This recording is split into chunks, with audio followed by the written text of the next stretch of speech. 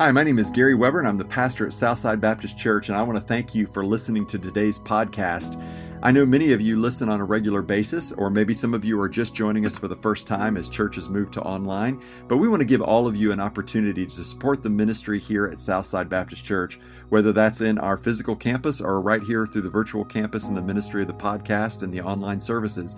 You can contribute by going to ssbc.org and clicking the Give tab.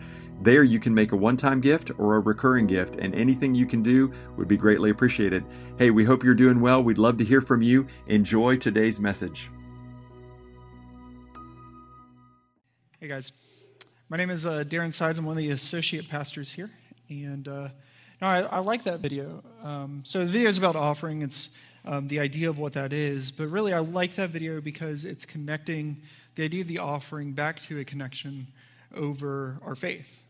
I mean, even there at the end, it's connecting this idea of the offering back to the sacrifice that God had as he sacrificed Jesus, his firstborn.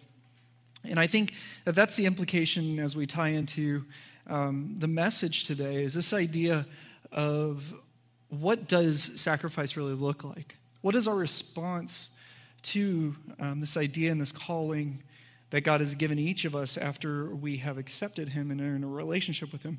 What does that look like? And even the last verse of the song we just sang says, "Bear your cross as you wait for the crown. Tell the world of the treasures you've found." It's that idea that you're telling them as an act of worship. And so what does that look like? What does this worship and the relationship with God look like in all avenues of our life? So today we're touching into that same theme as we look at the book of Romans. So if you have a Bible, you're going to turn to the book of Romans. But our theme is really looking at this idea of missions. So at seminary, you kind of get specialized in a whole bunch of random stuff. And so you start specializing in areas fairly early on in seminary. And so the things that I specialized in were missions, groups, and education. So how do we educate people inside the church? And how do we preach? I said missions, that was a lie. Missions was the thing that I took one single class on. So, and for you to understand seminary degrees, it's like 90 credit hours. Like I think my wife's doctoral degree was somewhere around 90. And so you come out with 90 credit hours, and 3 of which I think were the only ones that I actually did focused on missions. And so when 2020 hit, I started taking on this idea of missions from the perspective of groups without really ever focusing on that before in my life. And I think it's produced some really interesting things within me personally, and that's what I'm going to talk to you guys about today is what does this mean practically for us as a church as we look at missions as a whole. Because when we started doing this, I didn't enter in by saying, what is every other church doing for missions? Instead, I really wanted to focus in on what does missions mean at Southside. And I'm appreciative of the things that we've done coming out of COVID at Southside as a church and missions for this year. This week, I did some data mining because that is something I absolutely love doing. Like, that is a true story. I love mining data. And so as a church, I started mining data. So we have 2 offerings we do, right? We have our offering for our offertory budget, our operating budget. And then we have an offering for invested. And invested is that idea that it's everything above it. It's where missions comes out of. It's really where even some of our capital funding for improvements. So if you're on the 2nd floor, you saw some of the molding being taken down off one of the walls because we're going to make that wall smoother. Even some changes we're looking to make in the sanctuary are all things coming out of the invested line. And so as a church, I want to say, okay, well, what are we doing out of both of these budgets for missions? And as a church, we give over $166,000 in 2021 to local, domestic, and international mission initiatives and organizations. So it's $166,000 that you, Southside Baptist Church, is giving to things that are not necessarily us. And that is just incredible. It's incredible in the midst of a pandemic, in the midst of just fears worldwide, that you guys trust God first and foremost, trust us as the pastors in terms of overseeing and trying to steer some of this, trust our trustees to administer this, trust our deacons in terms of fulfilling this through our groups. You have all that trust to give $166,000 towards missions over the course of 2021. And I love the fact that even after this pandemic, one of the last things we did at a SALT meeting, which is our leadership, we all meet right before the pandemic, is we were looking in and we were saying we want every group to partner with some mission out there. And coming out of the pandemic, that goal has not ceased. And so even this week, we're going to see that to where we have two different groups. There's a Thursday men's group that is helping to partner with a World Refugee Day for Lutheran Social Services, kind of helping to spearhead this. And so that men's group is going to go. They're going to set up bounce houses and have fun with refugee families. And so that will happen this Saturday. And at the same time that is happening, I will be, and there's a group that's going to be focused on how are we going to do Super Dad Derby in the park. So I'm really excited for this. I'm just going to brag on this. This is Margaret's idea, and I loved it. I love it because my kid loves cars, like this little two and a half year old absolutely loves cars. He loves cars so much that he stole one of our preschool cars and brought it home. And then I said, "Where did you get that? Because I didn't buy that for you." And he said, "I don't know." And I said, "I think you do." I said, "Did that come from church?" He said, "Yeah." He said, "But it's my car." And I said, "That's called stealing." Anyway, but he loves cars so much that he steals from the church. And so we are going to do a Super Dad Derby. It'll be in the square. So if you have a kid that likes cars, if you, for some reason, like cars, we're going to be racing Pinewood Derby cars. If you go on the website, you can see a form for that. We have Pinewood Derby wedges for you. You could even make a Pinewood Derby car at the event. It's just not going to win because it will just be a wedge of a block. And I guarantee you that is not going to win. So feel free to even just come and show up. So that's going to be from 9 to 11. Heyday, the toy store on the square, is going to sell those cars for us as well. They are selling those cars right now. So even if you leave here, you could go to Heyday. They have, I know, 9 cars available right now over there. And if you just have one that you've already made, bring that. So if you have some winning Pinewood Derby car that you made when you were like 5, bring that thing to this. There's my selfless plug for Super Dad Derby Day, but it's the fact that as a church, we're engaging in these missions initiatives. And yeah, I do think that taking over the park and working with the San Marco bookstore, working with Heyday, working with the San Marco merchants is missions. It's a different kind of missions. Why? Because I'm not looking at it and saying, okay, what is missions usually, how's that usually done as a church? I'm saying, how is missions done organically through you? And organically through our small groups. Like, what speaks to you with missions? And how do we go about using these relationships and carrying them on more? Because I do believe that our involvement as a church is motivated by the Great Commission. And it's motivated to go out and to teach and to make disciples and baptize people. That is definitely a motivation, and I think our strategy is focused on that. Still, a question as I've looked at what is missions has burrowed into my soul as we keep doing this. And my question is just this idea that supporting missions, initiatives, and organizations is a step towards making a disciple. But is it truly accomplishing that total goal of making a disciple? Meaning, does showing up at World Refugee Day simply make disciples there? Does going out into the square for Super Dad Derby make a disciple at that event? And I'm not saying we need to stand up and we need to preach at every event we do. That's not at all what I'm saying. I'm saying those events are good starts to missions. But what practically is missions? What practically does it mean for us to make a disciple? What practically does it mean for us to bear our cross? What practically does it mean for us to love our neighbor? So that's really what this is looking at. Good intentions, a good strategy, and a good start is important at accomplishing any goal, but that alone does not guarantee success in a strategy. Because I don't know about you, but your life may be full of good starts and bad endings. Right? You may be good at starting a lot of things, but you may be really bad at ending it. And so just a few examples of that. I don't know how many of y'all like international food. I love trying international food, right? But international food sometimes for me is a good start with a bad ending. Like, that is what that is. I don't know how many of y'all are like, you may be the best dater in the world before you got married. Hopefully not after you're married, unless it's with your wife. But here you are, and you had a great first date, but like the relationships always blew up, right? Good start, bad ending. Maybe you had a great time at your job for the first month, the first year, but it was just a bad ending to that job as it went on. Right, and this one speaks very closely to my heart. Your team wins the very first game of the year and goes on to lose the next 15.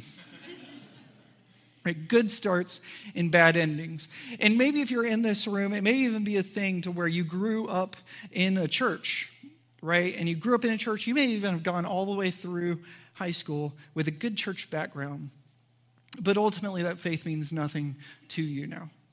So even on the faith level, it was a good start, but it's just a bad ending right now. And so that's the point of today's message, is really looking at this whole process. How do we have good starts? How do we have good endings?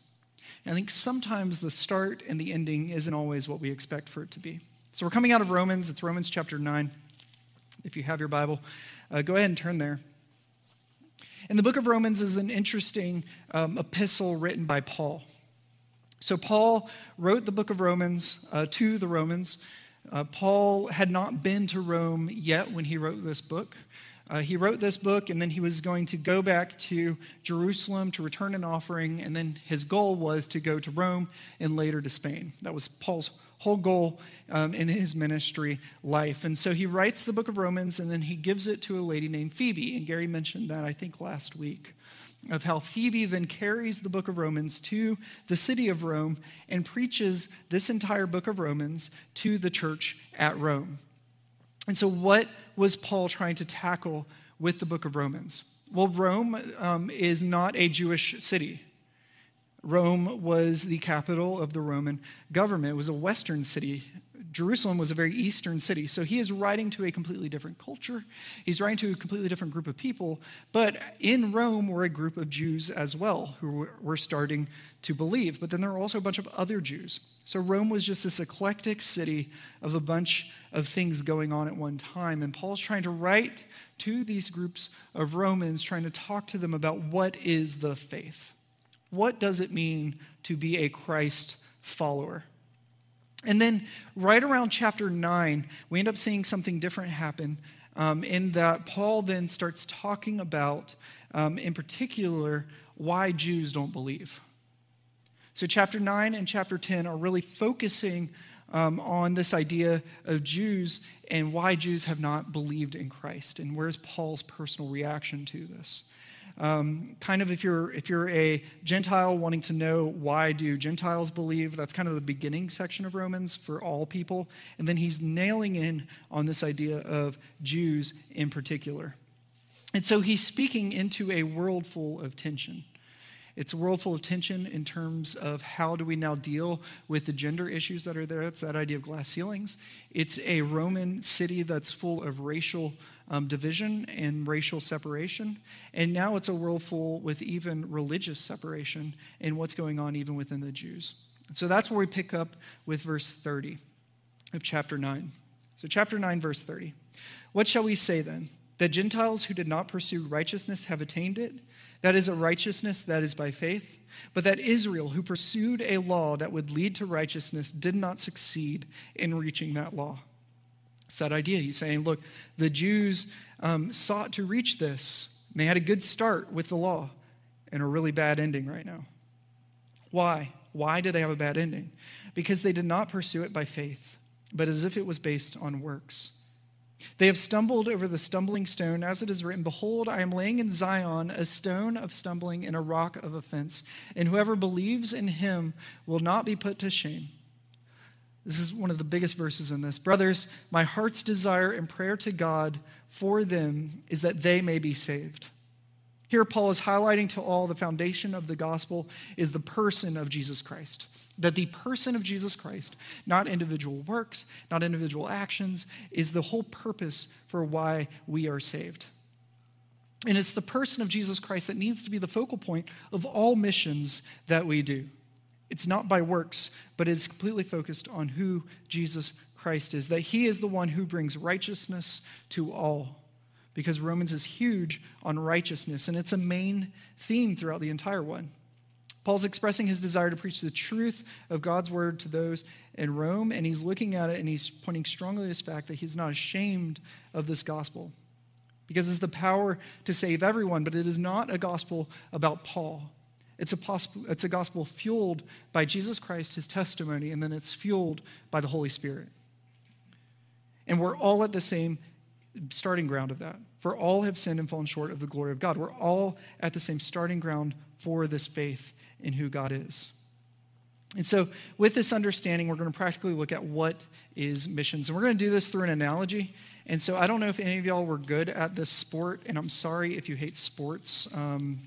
Please forgive me. But we're going to talk about a sport to help us understand this analogy. So if you have like a worship guide and you got it coming in, it is going to be important today. This is interactive, but it's not interactive like I want you to talk to me.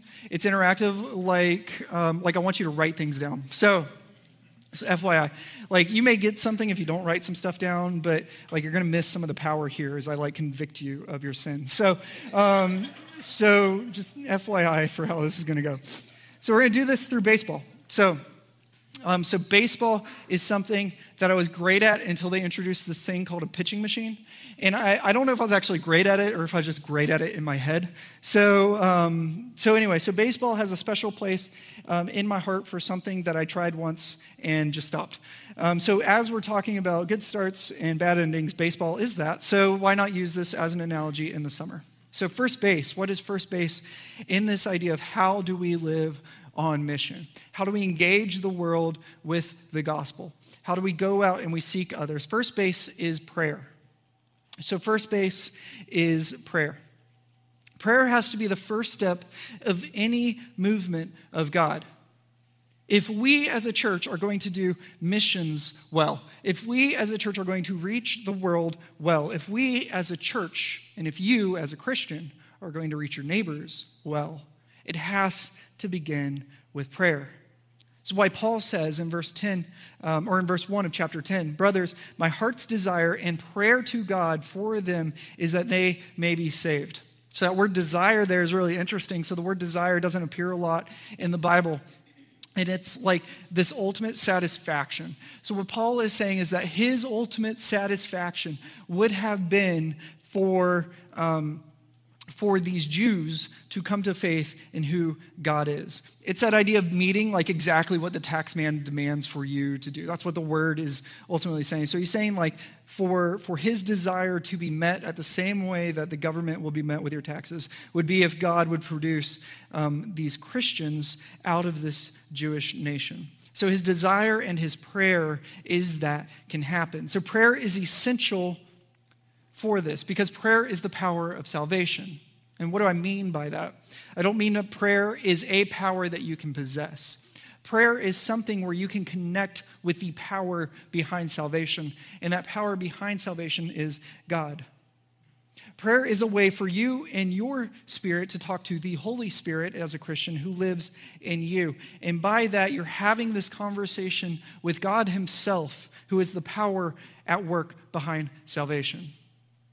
It's by faith in God that we're saved, and it's by his Holy Spirit working in your life to convict you of sin, to work and to mold you into something else that you have a renewing of the mind. It's all something done by God, and prayer is essential because it helps to connect you to God. Now, how does that happen? First, I think prayer ultimately helps you to tune your hearts to God. So it's kind of like the guitar's up here playing, and I'm sure he has a tuner somewhere around here. And he has to tune himself to what the proper note sounds like so it doesn't sound off. And prayer is very similar to that, and that prayer helps to tune your heart to who God is. On top of that, prayer helps us to see people the way God sees people. So we just had a Discovering Southside this morning, and if you went to that Discovering Southside, one thing that kind of pops up that Gary will do when he teaches it is he talks about how we all have different conditions, but we all have equal value. What I think prayer helps me do personally is it helps me peer past the condition that people are in, and it helps me see the value that God has for them. And that's that idea of tuning your heart. is that it doesn't let you just see the surface, which I think our culture is so bent on just seeing the surface of everybody. But it's really trying to see deeper than that. And prayer helps give us those eyes and see people the way that God sees people.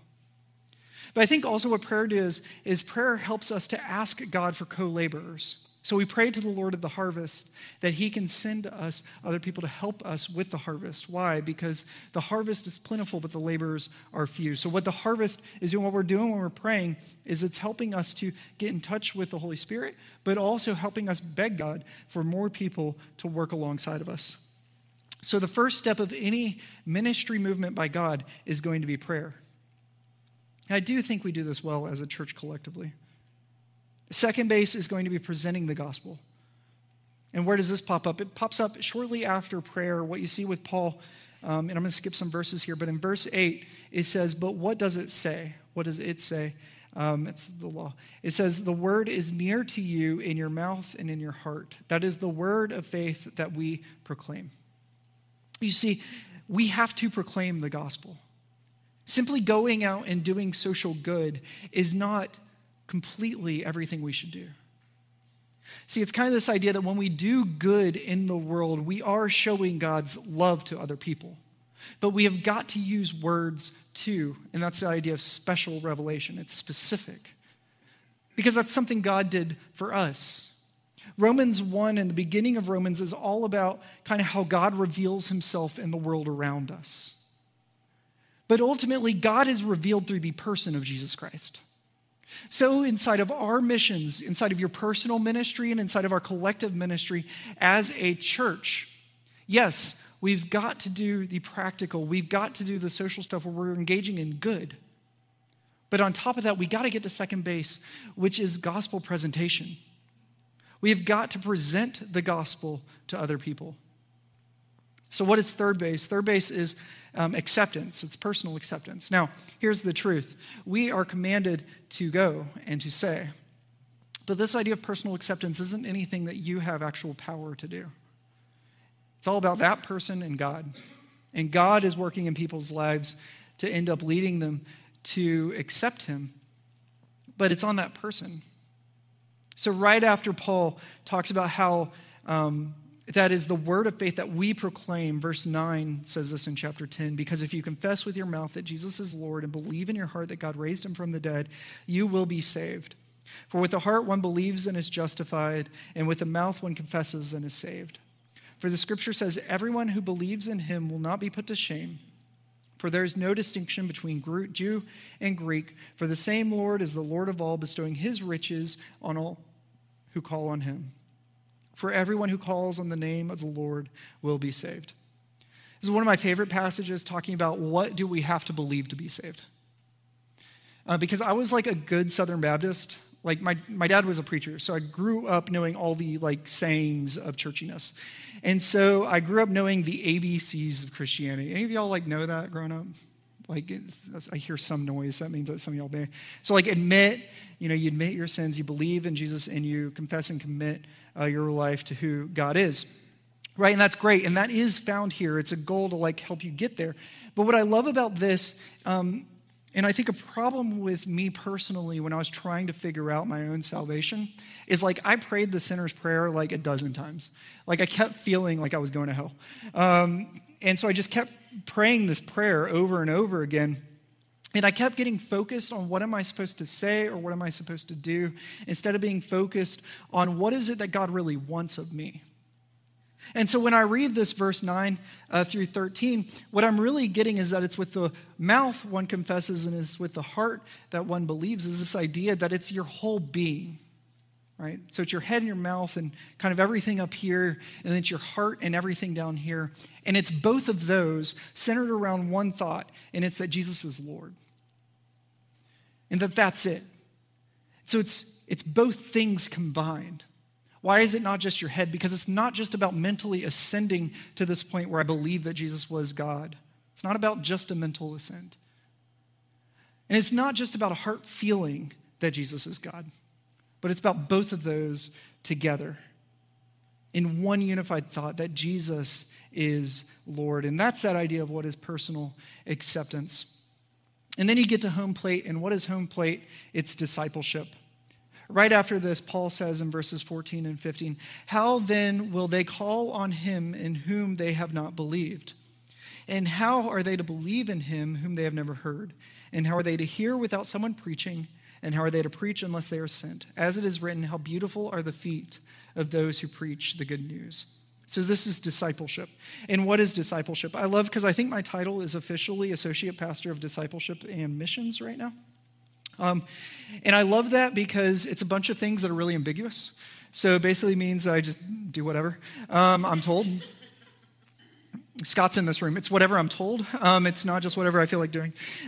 So just knowing this idea of what is discipleship. Well, discipleship is really not that ambiguous for us at a church. So at Discovering Southside, again, something we talk about is how discipleship is gather, grow, and go. What does that mean? It means we gather to worship God the Father. We grow in the power, or we grow in the grace and knowledge of Jesus Christ, and we go in the power of the Holy Spirit. So you can gather through prayer, you gather through worship, you gather and focus on God. You grow in the knowledge of who Jesus is, so you can then say that out as you're going in the power of the Holy Spirit to all the world. Discipleship isn't just one of those three things. It's not just two of those three things. Discipleship is all three of those things and holding all of it in balance. So if you're in this room right now and you're like, well, I feel like I'm a disciple of Christ because I just go to a church service every week, I'll say that you're missing something about that if you're also not growing in some sort of community and you're going in the power of the Holy Spirit. If you're sitting here and you're saying, well, I grow in a group, and you wouldn't be sitting here saying this, I grow in a group and I go in the power of the Holy Spirit, but I just don't go to organized church, then I would say you're still missing something because you're not gathering to worship God the Father somewhere. There's something about not forsaking the gathering of God's people. It's holding all three in balance. And so that is the goal, right? Because we start with prayer and we circle around to get them to discipleship. Because our goal is not just that people will just accept God, right? So I don't know much about baseball. But what I do know about baseball is because I play MLB The Show sometimes, and I'm not good at it, is when you leave people on third base, it's not good. Right? Because when you leave people on third base, they never score. And if you don't score, you don't win. Right? And I am Neanderthalic enough to where I just always want to win. Okay? So as a church, my goal is not saying, how do we just leave people on third base? You got to bring people home. So we got to bring people to the point of discipleship, which brings us to the last part of the notes, which again, if you don't have notes, that's fantastic. Just go on notes on your iPhone and they're right there. So this is where heavy involvement comes in, right? Practice. What is the practice? How do we really put this into practical application? And I'm again going to use small ball baseball here. So first, you get them on base. Get people on base. I think one of the weaknesses of the American church, one of the weaknesses of churches, is that we aim for doubles and triples every time we approach the plate. Truth of baseball is that every time you approach the plate, the two of the least likely outcomes to happen is you're getting double or you're getting triple. But yet every time we approach the plate in terms of the church evangelism world, we're going to go and we're going to try and get people onto second or third base, and we've missed it at that point because we've skipped first base entirely, which is prayer. Prayer. And here's another thing about baseball, and Megan told me this after the first service as we're coming in here, is exactly 10 years ago, which now makes me feel old because I think this came out when I was in college, came out a movie called Moneyball, which is all about a baseball team that happened when I was born. So for those of you who knew the Oakland A's at the time when they were doing this, now you can feel even older, is Moneyball. And so what was Moneyball about? It was all about this idea that how you win a pennant, how you win a championship with limited amount of money is you go for people who are good at making contact, and you just get people on base. And that's the first step for it. So don't swing for the fences every time, but get people on base. And some people are good at hitting home runs, but trying to get everybody good at getting on base. Get people on. So how is your prayer life for others right now? Here's the thing for you to do in your notes. is I want you to write the two people that come first to your mind with this prompt. Who needs salvation in your life right now? Who needs to know Jesus in your life right now? Write those two names down. This is all going to build too. So if you don't have it written down, you're just going to be lost by the time we get to the end of this. So who needs salvation? Now, here's the truth in a room like this. One of those people may be you. So if it is you, write your name down. Okay? Who needs salvation in your life right now? Write that down. It's all about prayer. And I'll challenge you, even if your name is on there and you feel like you need God, something that will revolutionize that thought is if you pray for yourself. You're like, God, I don't even know if you're real, but if you are, talk to me. Help me. Guide me. So how is your prayer life for others, in particular their salvation? Because it was big for Paul. It was his greatest desire and prayer for the Jews to come to know God. So who in your life are you praying for? And who's holding you accountable to those prayers? Because if there's one thing about me, it's that I'm really good at starting and I'm bad at finishing, and I have to build systems of accountability in my life to convict me of the fact that I need to do stuff. So who is keeping you accountable to the prayer for these people in your life? What systems have you created to help you pray for people? And that may be some reminder that you would just have on the corner of a window, on the corner of a wallet, on something to remind you. Or it may be a person that's helping to say, how are you praying for other people's salvation today? So, number one, get them on. Number two, get them over. And get them over onto the other bases. How you win is you still get people home. So you got to get people from first base over. And so how do you do that? You already told you guys, we don't have control over third base on people accepting God, but we do have control over second base, which is proclamation. So if you are a Christian in this room, your job is to share. Look again, verses 14 through 15.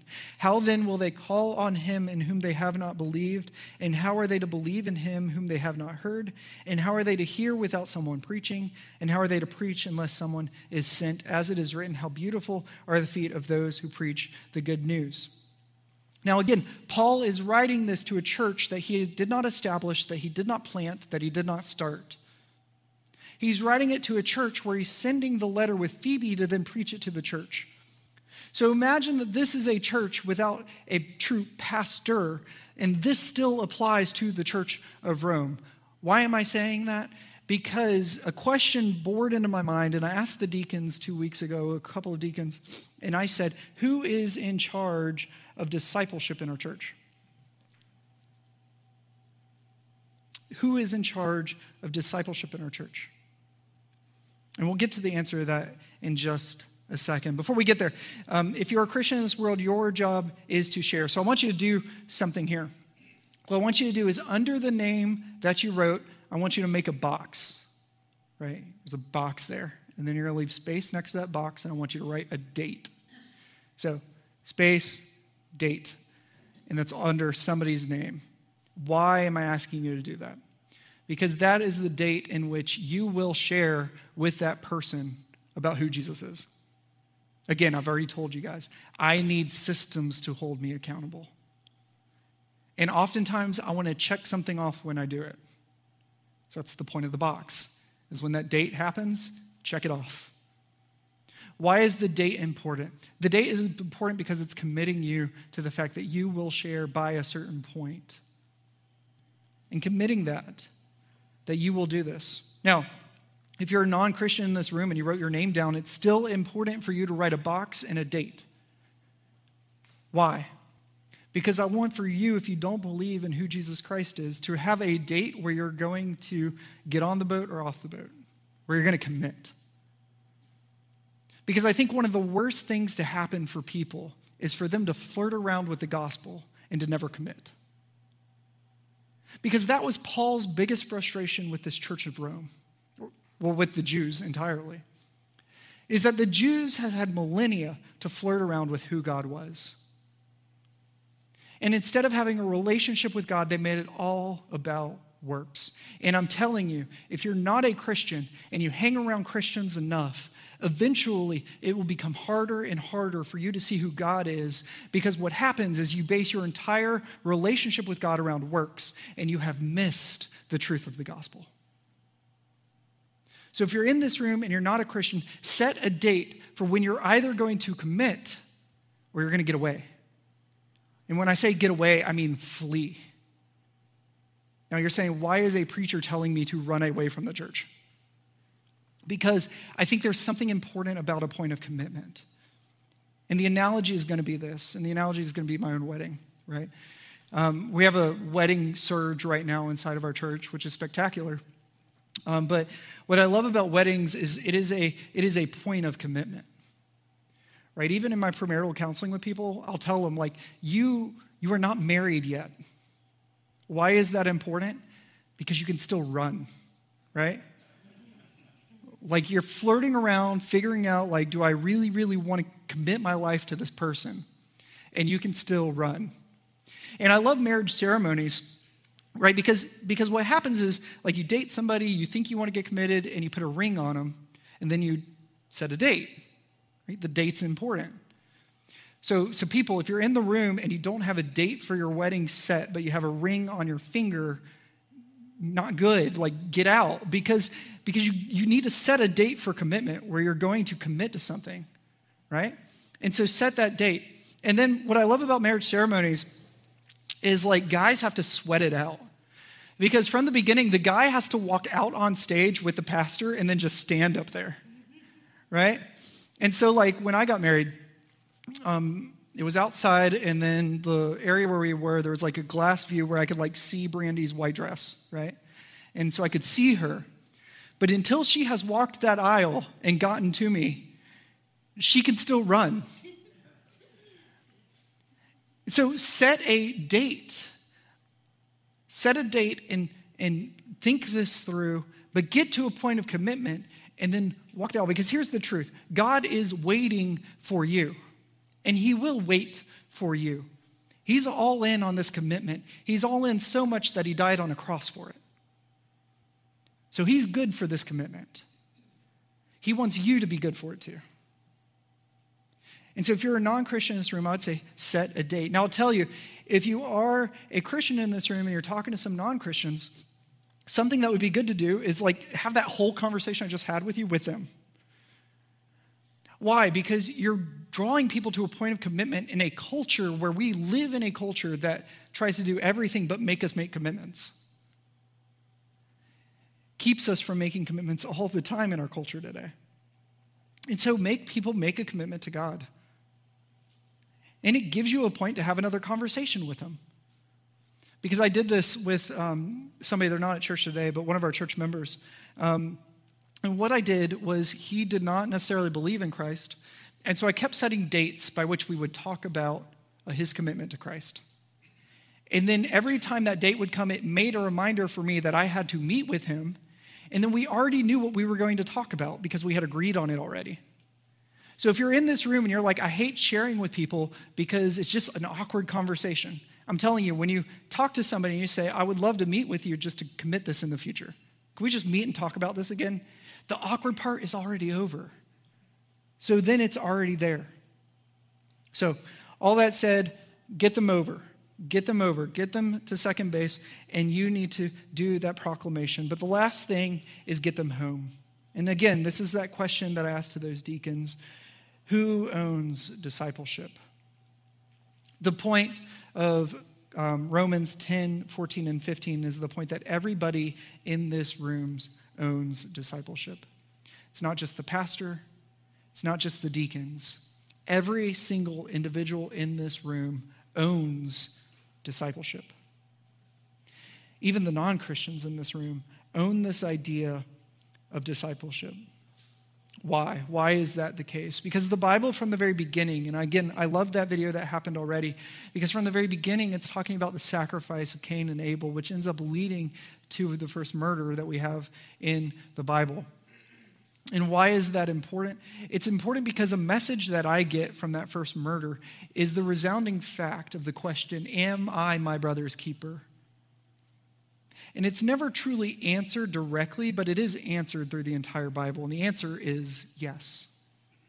You are your brother's keeper. You do have some sense of social responsibility, and not just social responsibility, eternal responsibility for everybody around you. And that responsibility is to share the gospel with people. You have that responsibility to call people towards deeper discipleship with Christ. Paul, again here, Romans 14 and 15, is asking a whole bunch of questions that go unanswered because the answer is meant on the part of the reader. That you are to be the hands and the feet going out into the entire world, and you are to carry that. And so are you carrying that level of discipleship to other people? And if you're a non-Christian in the room today, I'll tell you, it is your responsibility for your discipleship too. You can't blame not knowing God on the Christians who are around you. They may make it harder for you not to have faith in Christ. That is true. But ultimately, it is your decision to accept or reject Christ. And you've got to own the fact that you are making that decision. Again, this is not like a sermon that just makes me feel happy, because it's all about the fact that you have got to have ownership of yourself, and we have to have ownership of each other. Last week, Gary preached a sermon on the road to Jericho. And again, that whole thing is about how everybody is our neighbor. Yes, we do have responsibility for others. And we should gladly do it because of what Christ did for us, because we were the naked, bloody guy on the road. And so we should reach out to other people. So now we're coming to the end, and the end of this is simply this. Under that person's name that you wrote down from the beginning, the truth is that the Holy Spirit drew that name in your mind. When I'm to ask a question of who needs God in your life right now, a name or two names came to your mind. And I'm just going to trust that the Holy Spirit is what brought that to you. And so when it comes to this idea of bring them home, write your name next to that. Because you were given that name, not me, not the guy next to you. You were given that name of that person. So will you own sharing the gospel with that individual? I want us to be a church that continues to be incarnational in our missional strategy. For us to go out and for us to do a Pinewood Derby and for us to go to a refugee thing. And I want for us to build relationships there, where those relationships at these events is how we share God. It's not just from a mouthpiece and a microphone at the front, but ultimately it should be done one-on-one, individual on individual. And so will you share with them? The last point to this entire thing is this, that somebody in here, you right now may say, like, I need a relationship with God. And if that's you, I just want to challenge you to do one of two things. First, on your worship guide, there's a communication card. If you'd write on that and just say, I need to talk to somebody, we would love to talk to you and have a conversation with you. The other thing that you could do is you can text the letters IHD, it stands for I Have Decided, to 904-441-8650. And I'm saying to text that word IHD because you've decided that you need to follow Christ.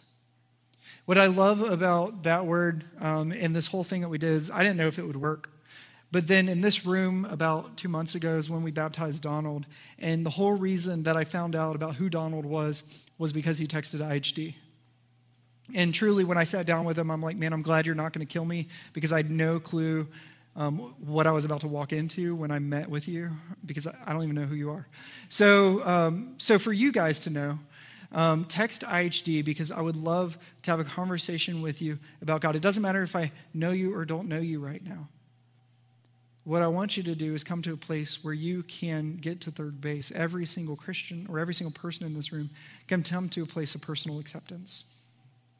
So if that's you right now, go ahead and fill that out. So that's it. The point of this message is not for us to necessarily do anything in this room, unless you don't know who Christ is. The point of this message is to do things outside of this wall. So how will you reach out to those who are around you? How will you engage those in your workplace, in your family, on your block? How will we at Southside Baptist Church do missions in 2021, in 2022, and 2023? What are we going to do? Let's pray. God, I love the blessings that you have given this church. God, that this is a church that loves you and loves the world. God, that collectively we give $166,000 to outside entities to reach the world. God, that's incredible. God, I pray that we as a people do not reach a place where we can rest on the laurels that we had a good start to doing missions around the world. But God, I pray that we can enjoy the crowns even of leading other people to you. Lord, that every individual in this room can encounter what it's like to have you speak through them in a conversation where they're leading a friend, a neighbor, a family member to Christ for the first time. Lord, because that helps transcend our worship. Our worship is not just based on theories or on education. Our worship is based on what you did in our lives personally. God, that will fuel our group conversations, because our group conversations are fueled by the fact that you are active in the city and you are active in our lives. And that will then fuel us to go even further, because we strive to have that relationship with you to where you are always speaking to us and we are always in a relationship with you. God, forgive us if we have reached a place as a group of Christians where we are numb to the reality and the call to lead other people to you. God, where we are numb to where our church existence is just to sing and just to talk about you. Because if that's all we are, Lord, then we have missed the plot. Then we may have had a good start, but we're abandoned on third. Help us to be a church that makes disciples and equips those who do. I praise things in your name. Amen.